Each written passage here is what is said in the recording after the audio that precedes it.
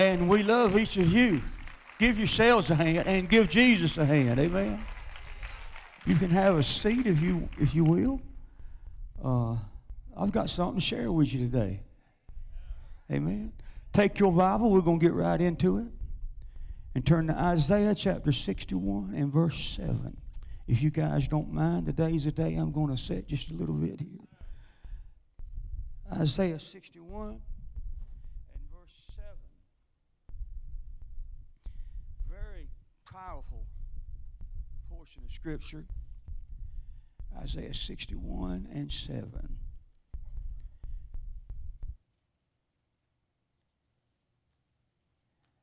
It's good when on a rainy day like today, it just feels like we're just here together with our family, don't it? We just gathered up and staying dry. Isaiah 61 and 7. 61 and 1 starts out with, the Spirit of the Lord is upon me, because He's anointed me to preach good tidings to the meek, sent me to bind up the brokenhearted, proclaim the liberty to the captives, open the prison to them that are bound, proclaim the acceptable year of the Lord. And he goes on, you realize that he's talking about the ministry of the church. Jesus quoted this scripture going in Luke chapter 4, but you realize he's talking about the ministry of the church, which was being you. And in verse 6 it says, for you shall be named the priest of the Lord. Men shall call you ministers of our God. How many of you know that you've been anointed to be ambassadors for Christ? Yeah. So you shall be called the ministers of our God. You shall eat the riches of the Gentiles. That means that the heathens, the Gentiles, the unsaved people are going to be saved and come into the kingdom. Look at verse 7 now. For your shame you shall have double, and for confusion they shall rejoice in their portion. For your shame you shall have double, and for your confusion you'll rejoice in your portion, and you're going to rejoice in what God has given you. For your shame, you shall have double. I want to talk to you about the shame game today. Stop in the shame game. I have found out that there's a lot of folks that are eat up with shame. You say, well, I never thought about that, Brother Steve. Well, you get to talking to some folks, and you'll realize that a lot of folks' shame dominates their life. So many today we're dominated by a sense of shame that in our walk with God, we seem to have hit a roadblock and a spirit of condemnation over past failures. And we're constantly reminded of our unworthiness to live in the fullness of God's purpose for our life. Every time you think you're going to rise up to the fullness of God's purpose, shame says you're not worthy, you're not ready. And so a sense of despair that you'll never measure up. And you find yourself going down a road of regret that's paved with the asphalt of past memories. And every pothole and every bump reminds us that we're not up to par. And we don't need to expect our future to change. We're just caught in this place of shame and failure and disgrace. I didn't do it. Maybe you're thinking I didn't do it to myself, but yet still, here I am. I'm caught. I'm hung in this place. What is shame? I went to the dictionary, and there's several definitions of shame, but the one that I thought was most fitting, a general overall definition, was a sense that we're flawed and unworthy of acceptance. What is shame? A sense that you're flawed and unworthy of acceptance. You know that's not God, because Ephesians 1 and 6 says He has made us accepted in the beloved. So, listen, church, we're not trying to be accepted. We are accepted. Do you hear what I'm saying? We are accepted. And so when shame comes along and says you're flawed and you're not worthy of acceptance, and you find yourself starting to shrink back and hide. Adam and Eve were naked and not ashamed until sin opened their eyes. And the nakedness opened their eyes to their nakedness, and then they hid from the light of God's presence. And for fear that He would see their nakedness, they ran off and covered themselves. They'd never before been ashamed, but now sin was in their life, and suddenly they were ashamed. See, listen to what I'm telling you. It's a terrible thing when you think that you're no good. See, I'm not going fast today. I'm not going hard. But I'm pouring in medicine. It's like, it's like when you had to drink that castor oil. You took it slow, but it healed you when it was over with, right? Let me say that again. It's a terrible thing to go through life and feel that you're no good, to have a feeling that you're less than others. And then trying to hide your inadequacies from everybody else. Did you hear what I said? And you start trying to hide your inadequacy. Start trying to cover up for your failure in front of everybody else. You're consumed with a sense of shame. Listen, let me show you a lesson. This is a life lesson in dealing with shame. Never confuse shame with guilt. Did you hear that? There are two different topics. Never consume shame with guilt. Now, let me explain that statement to you. Guilt will cause you to focus on what you've done. Shame will cause you to focus on who you are. All right, now, listen to me and walk through that with me. Guilt will cause you to focus on what you've done, but shame will cause you to focus on who you are. See, I feel guilty if everyone knows I got drunk. But I'm living in shame if I see myself as a drunk. Everybody, okay? Yeah. So shame corrodes the very part of us that believes that we're capable of change. Guilt would say to you, I've done something wrong. Shame would say, there's something wrong with me. Guilt would say, I've made a mistake. Shame would say, I am a mistake. Guilt says, what I did was no good. Shame says, I'm no good. So there's a difference in shame and guilt. Everybody okay? A difference in shame and guilt. So you start to have thoughts of like, when shame's talking to you, you start to have thoughts like, I feel like a fake. I just feel inadequate. I'm not up to what's expected of me. I feel just like I can't measure up to what I ought to. Thus, you begin to realize that who you are. Shame tells you that who you are is the limit of your life, and that's your ceiling, and you'll never get past that ceiling because nobody else might know it. You covering real good, but you know who you are, and you can't get past that ceiling. Has anybody in here ever experienced that? Right, come on, be honest. Yeah, you have. Of course you have. And so you start to talk yourself out of the goodness that God would put in your life. Psalms chapter 50. Look at this right here. Psalms chapter 50. See, when Pastor Steve's up preaching, when Pastor Caleb's preaching, he brings a word and a wind from the Holy Ghost that'll knock you in the floor if you're not careful. Pastor Steve's up teaching. I'm just an old slow teacher with a Bible. But and I'm not comparing the two of us and trying to get up on Pastor Caleb. He's tremendous. I wish even at 30 I'd had that anointing that he's got. Look at Isaiah chapter 50. And that didn't come across Pastor Caleb. I didn't mean it to be like that. Look at Psalms chapter 50 and look at verse 19. Shame is screaming at you. Verse 19 says, you give your mouth to evil, and your tongue frameth deceit. Here's what you'll do if you start to see yourself as unworthy. You give your mouth to evil. The word evil there is, strangely enough, you give your mouth to things that are unpleasant and unprofitable in your life. You give your mouth to the unprofitable and unpleasurable things in your mouth, and your tongue starts to frame. It's the words you think about, like a house that's being built, and you frame that house up. And that house is sitting there in the frame. If you talk to people in the building business, you say, how's that house going? How far along are you on that house? And they'll say, well, we got it framed in. Well, when it's framed in, that's just a structure.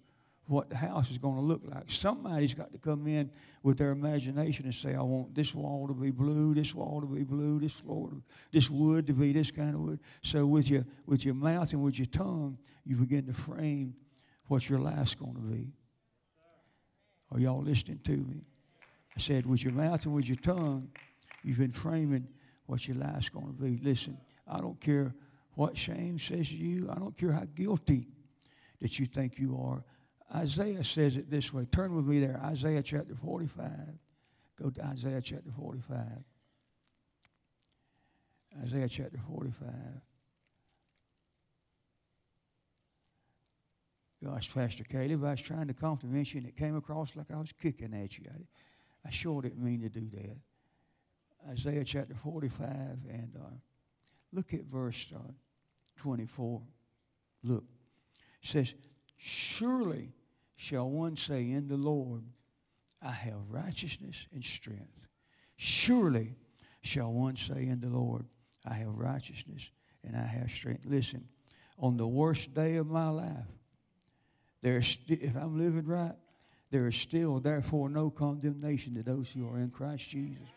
On the worst day of my life, he has still, whom the Son has set free, is free indeed. On the worst day of my life, when shame is screaming at me and telling me I'm no good and I'm not worthy and I don't measure up, on the very worst day of my life, your Bible still says that I've been translated from the kingdom of darkness and translated into the kingdom of his dear Son. On the worst day of my life, my name is written in the Lamb's Book of Heaven. So surely, in the Lord, I can say I have righteousness, I have right standing, and I have strength. Let the weak say I'm strong. He will put his strength on your weakness. So surely when shame is screaming at me, I can say I have righteousness and I have strength. I want that to get into you as I go forward.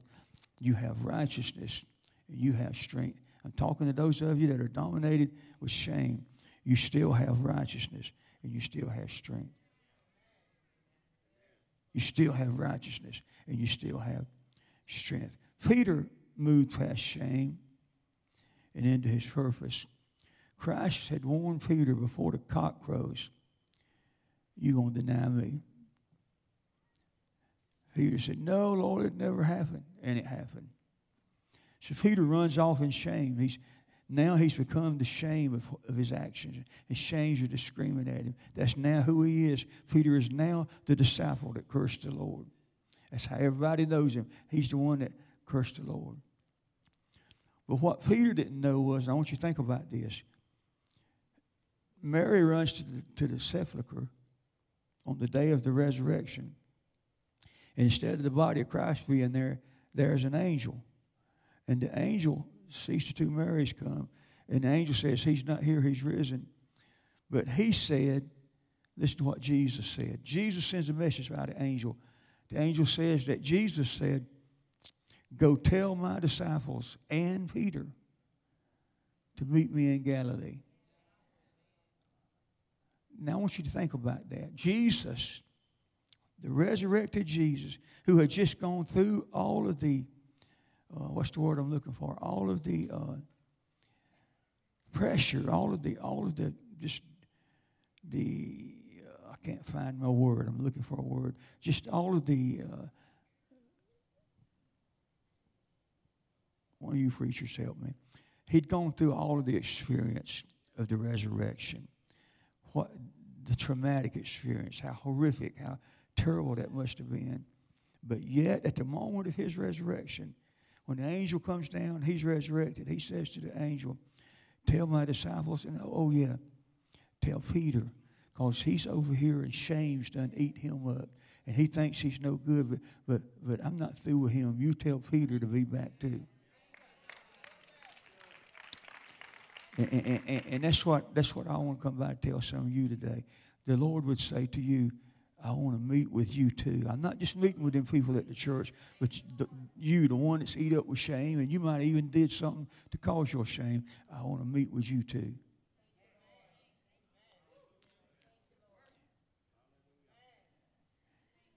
And what's Peter? Peter got over it 47 days later. Look at Peter. Go to Acts chapter 3. Go to verse 13. Acts chapter 3 and verse 13.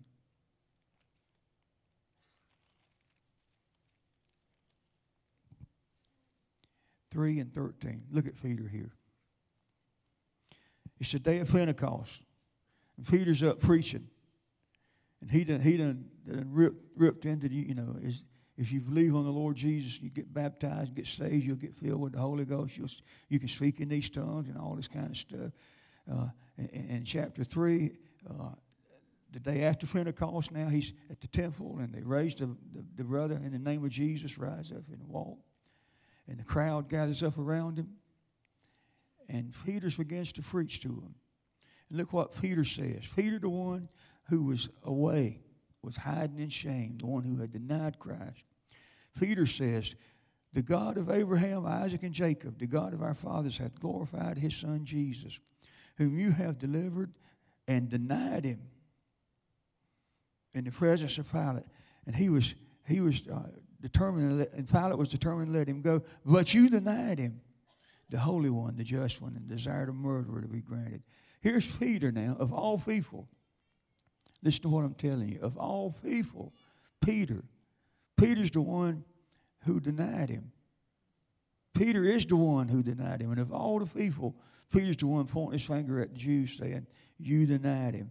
Pilate would let him go, but you denied him. You denied him. You denied him. How could Peter be so bold that he had just gotten over a month earlier? He had been laid on his face crying out, I denied you, Lord. I failed. I'm a miserable failure. And here we are a month later, 47 days to be exact later, and Peter's pointing at somebody else saying, you denied him. You denied him. You denied him. Somebody say, he was a hypocrite. No, Peter wasn't a hypocrite. Here's what Peter found out. He found out that scripture in Isaiah, that in the Lord I have righteousness, and in the Lord I have strength. Peter found this out. He was preaching to them because once Peter knew forgiveness, that forgiveness required him to forgive himself. Hold up. Now, what did I just say? Once Peter knew forgiveness, that forgiveness required him to forgive himself. Let me say that word again. Forgive himself. Because some of you guys that are eat up with shame need to learn to forgive yourself, because God's already forgiven you. And why are you walking around under an umbrella of shame, and the blessings of God are trying to rain down on you, and you run up your umbrella of shame where none of God's goodness can touch your life, because you'd rather live up under the shame?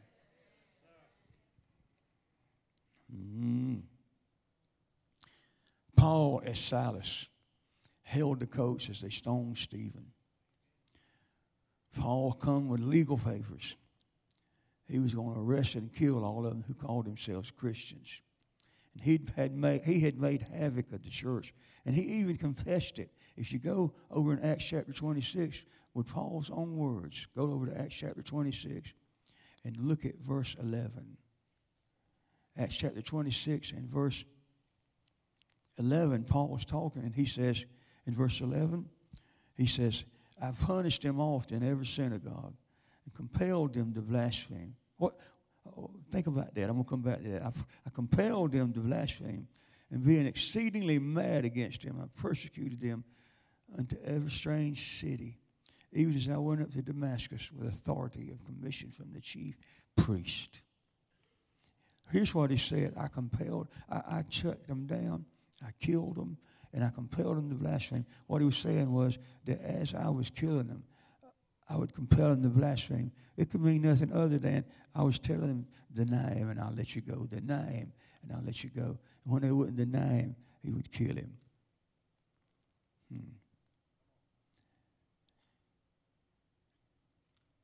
Think about that. How could this man, how could he say in Philippians chapter 3, I forget those things which are behind, and I press toward the mark of the prize of the high calling? How could he have such a change in his life that he could completely forget people who were laying before him bloody and crying out for their lives, and he was saying, deny this Jesus, and he would murder them and kill them, and yet One experience with Jesus' love, and he's saying, I forget all of that's behind me. I forget all of that's behind me. I forget all of this behind me. Listen, before I move on, if you're in here and you're dominated with shame, I want you to understand this. Forget all that's behind you. Paul said it, forget what's behind me, and I press toward the mark of the prize. I forget what is behind me. I forget what is behind me. Can you forget what's behind you? If you can get over your shame. Donnie, I'll take that water. If you can get over your shame. Now watch this. Here's what Paul understood. Thank you, my brother. He understood a couple of things. He understood, again there in Isaiah, in the Lord, I have righteousness and strength. By the way, I want to say I appreciate y'all going through this with me. I know that y'all see me struggling in front of you. And I'm fighting, and I'm going to regain all of my health, not just some of it. But in the meantime, I appreciate you tolerating me and being here. 1 Corinthians chapter 6, here's what Paul understood. 1 Corinthians chapter 6. 1 Corinthians chapter 6. I told someone, I said, well, maybe what I'm going through these next few months, I should just disappear and lick my wounds and heal. And I was told, no, we'll take you how you are. We just want you to preach. Again, I appreciate you. How could Paul, who was killing Christians, suddenly change like that? Look what Paul wrote. Paul wrote this himself. And such for some of you. Well, I guess I need to address the chapter before when he says such for some of you. He says in verse 9, know ye not that the unrighteous shall not inherit the kingdom. Be not deceived, neither fornicators. That's folks who are having sex and they're not married. Nor idolaters, nor adulterers. That's a married person having sex with somebody he's not married to. Nor effeminate. I don't even want to go with that. Nor abusers of themselves with mankind. That means sodomites in the Greek. Nor thieves, nor coveters, nor drunkards, nor revilers, nor extortioners. None of these guys shall inherit the kingdom of God. And then he says, such for some of you. But you're washed. But you're sanctified. But you're justified in the name of the Lord Jesus Christ and by the Spirit of our God. Paul said, I was killing them. I was the scum of the earth. I was as far away from God as I could be. But now I'm washed. Now I'm sanctified.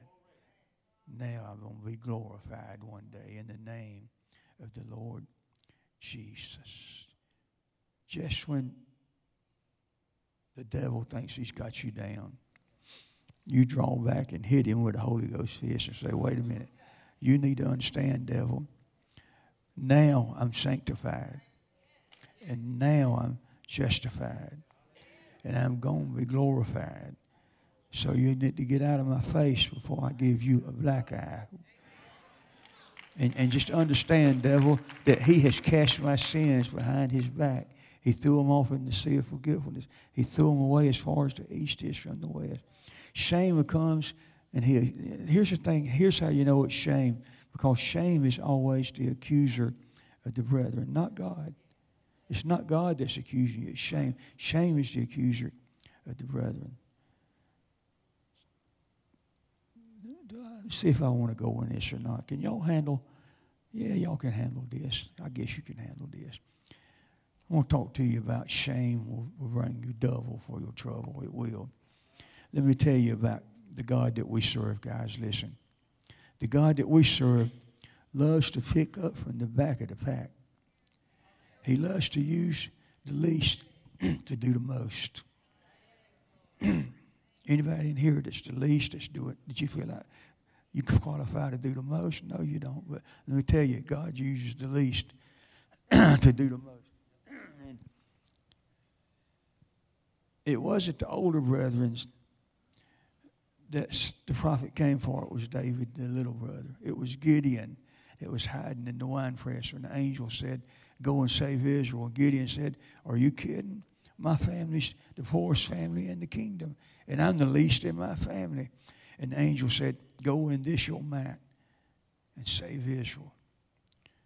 Go in this my mat and save Israel. There's a scripture in Isaiah that says that for your shame you shall have double. For your shame you shall have double. Now listen. Shame is what qualifies you for more.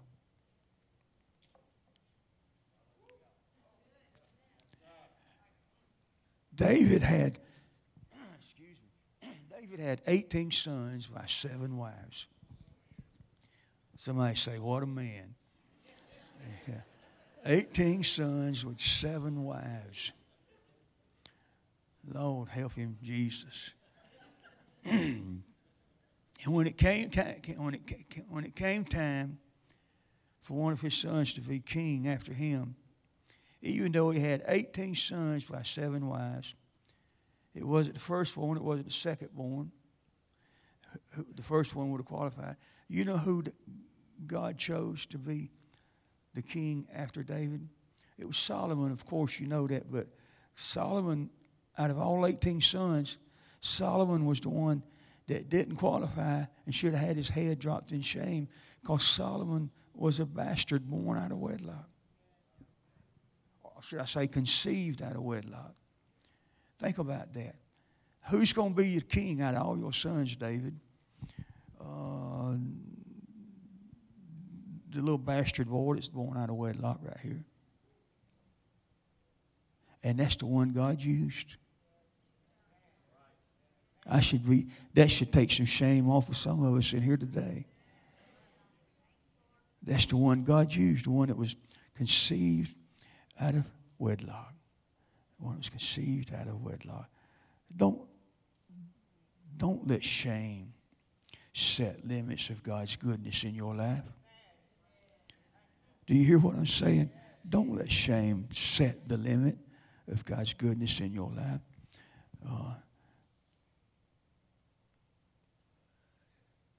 Let's go with it. Go to Isaiah. I'm hesitating whether to go here, but I am. Go to Isaiah chapter 40 and watch this with me. Isaiah chapter 40. And let me see how much I need to explain this to y'all. Not much. Let's just start with verse 1. He says, comfort you, my people, saith God.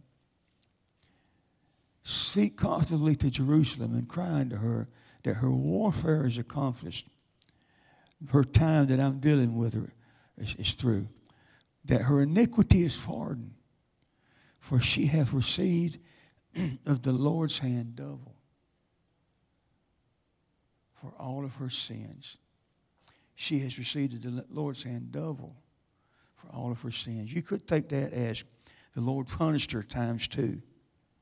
But I don't believe that's what it means. I believe it means that the Lord blessed her times 2 for all of her sins. The Lord forgive her times 2 for all of her sins. I believe in the God of the double. I believe that anything God does, he wants to double. I believe in a double anointing in your life.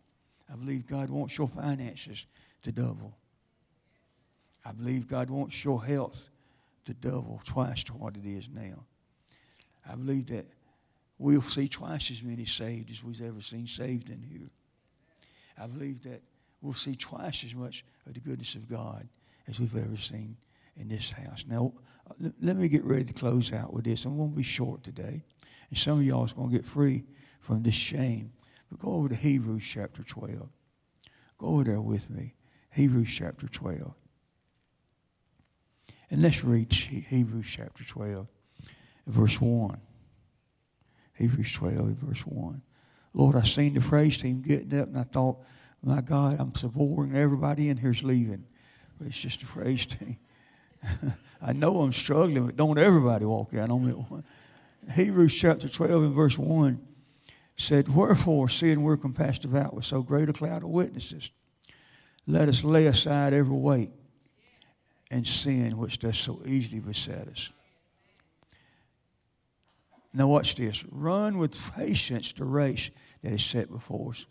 Verse 2 is where I want to go, but I want you to talk about that just a minute. Run with patience the race that's set before us. You know what patience is? The Bible says that you have need of patience, that after you've done the will of God, you might inherit the promise. Patience is that place that you're living in between doing the will of God and inheriting the promise. That's why you're having to demonstrate patience, because you've done the will of God and you're going to inherit the promise. And the promise is making its way into your life. But because you've done the will of God, you've got to stand still. You've got to be persistent. You've got to wait on God to show up and do it for you. Watch now. As I'm waiting in my patience, look what the Bible says. Looking unto Jesus, the author and finisher of our faith, who for the joy that was set before him endured the cross, despising the shame. We're talking about shame. Despising the shame. And he sat down at the right hand of the throne. He endured the cross, and he despised the shame. What shame? Whose shame did Jesus despise? Think about it a minute. Whose shame did Jesus despise? If you go over to Hebrews chapter 4 and verse 15, it tells you plainly. Hebrews chapter 4 and verse 15 tells you plainly. We have not a high priest which cannot be touched with the feelings of our infirmities, but it was in all points tempted like we, yet without sin. It wasn't his shame for any sin, because he didn't sin. Whose shame did he endure? John chapter 14, look at that. John chapter 14 and verse 30. We're talking about shame. John chapter 14 and verse 30. Whose shame did he endure?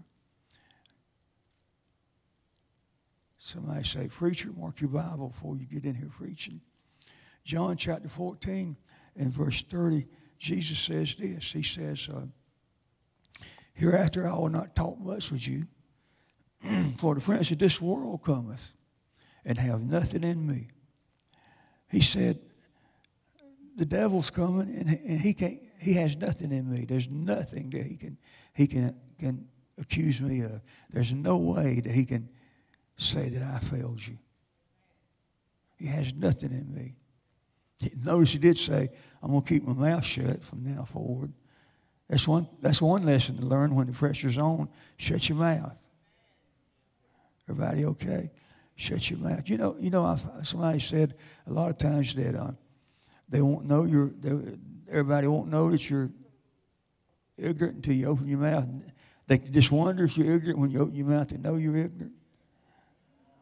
Amen.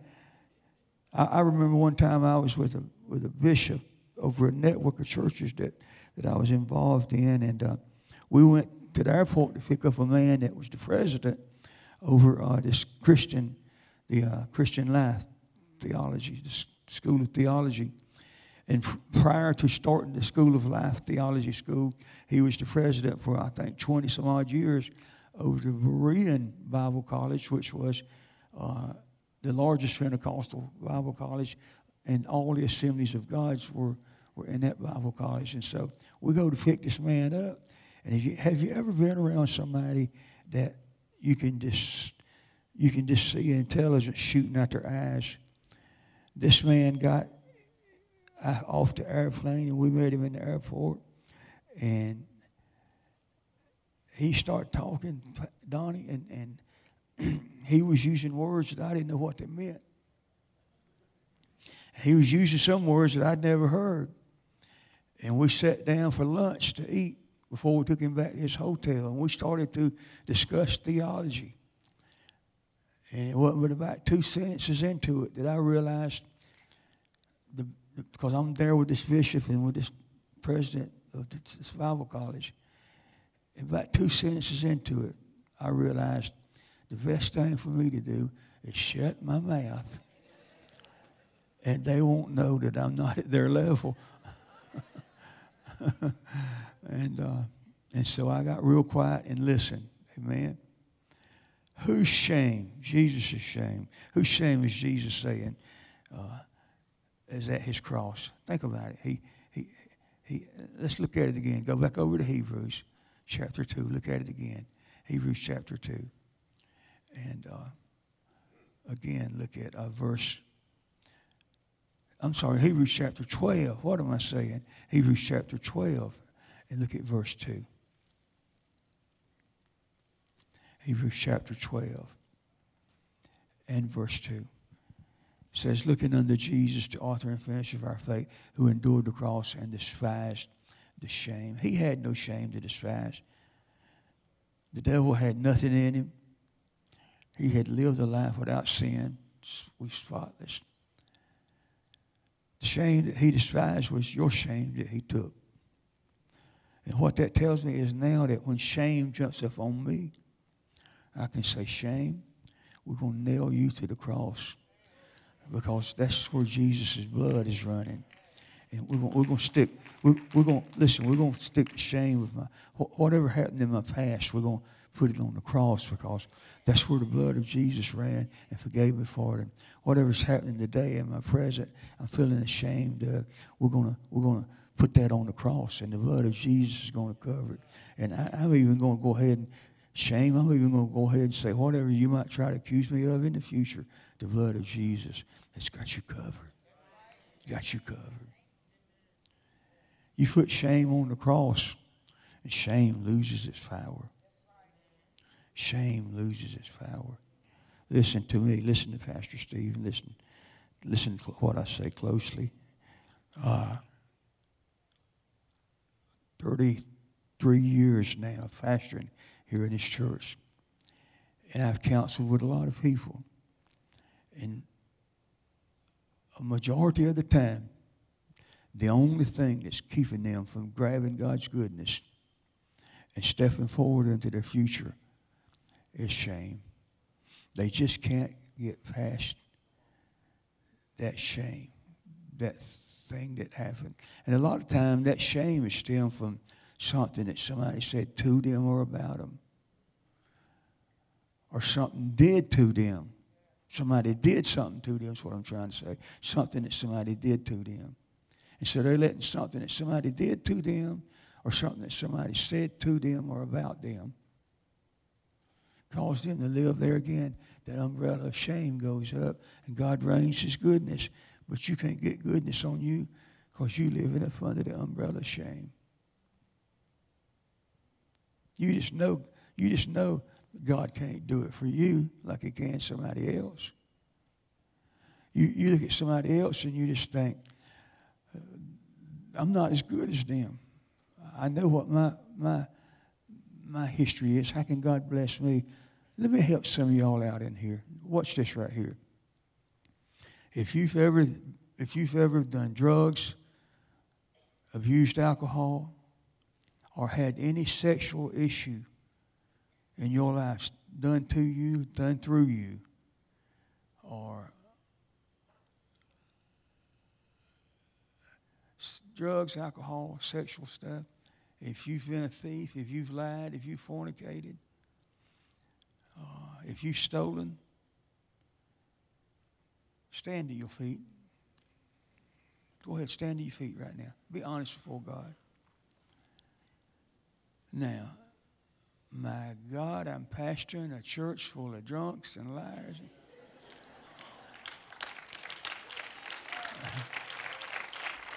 Now, wait, hold up just a minute. I wasn't expecting this. This ought to tell us something. I'm trying to look around and see if there's anybody in here sitting down. If there's somebody sitting down, please raise your hand where I see you. Yeah, we may as well go home. I'm preaching to the choir because y'all already know that you're free from shame. Y'all already know. The Bible said, in the Lord I have righteousness and I have strength. In the Lord I have righteousness and I have strength. Look at your neighbor and say, you got righteousness and you got strength. Boy, I'm telling you, y'all just blew me away. I was expecting about half of you to stand up. Somebody said you fish after your own kind. And I guess, knowing my history, you the kind of guys I'm going to have in here, right? So, praise God. I want to say to you again, you can be free from that shame.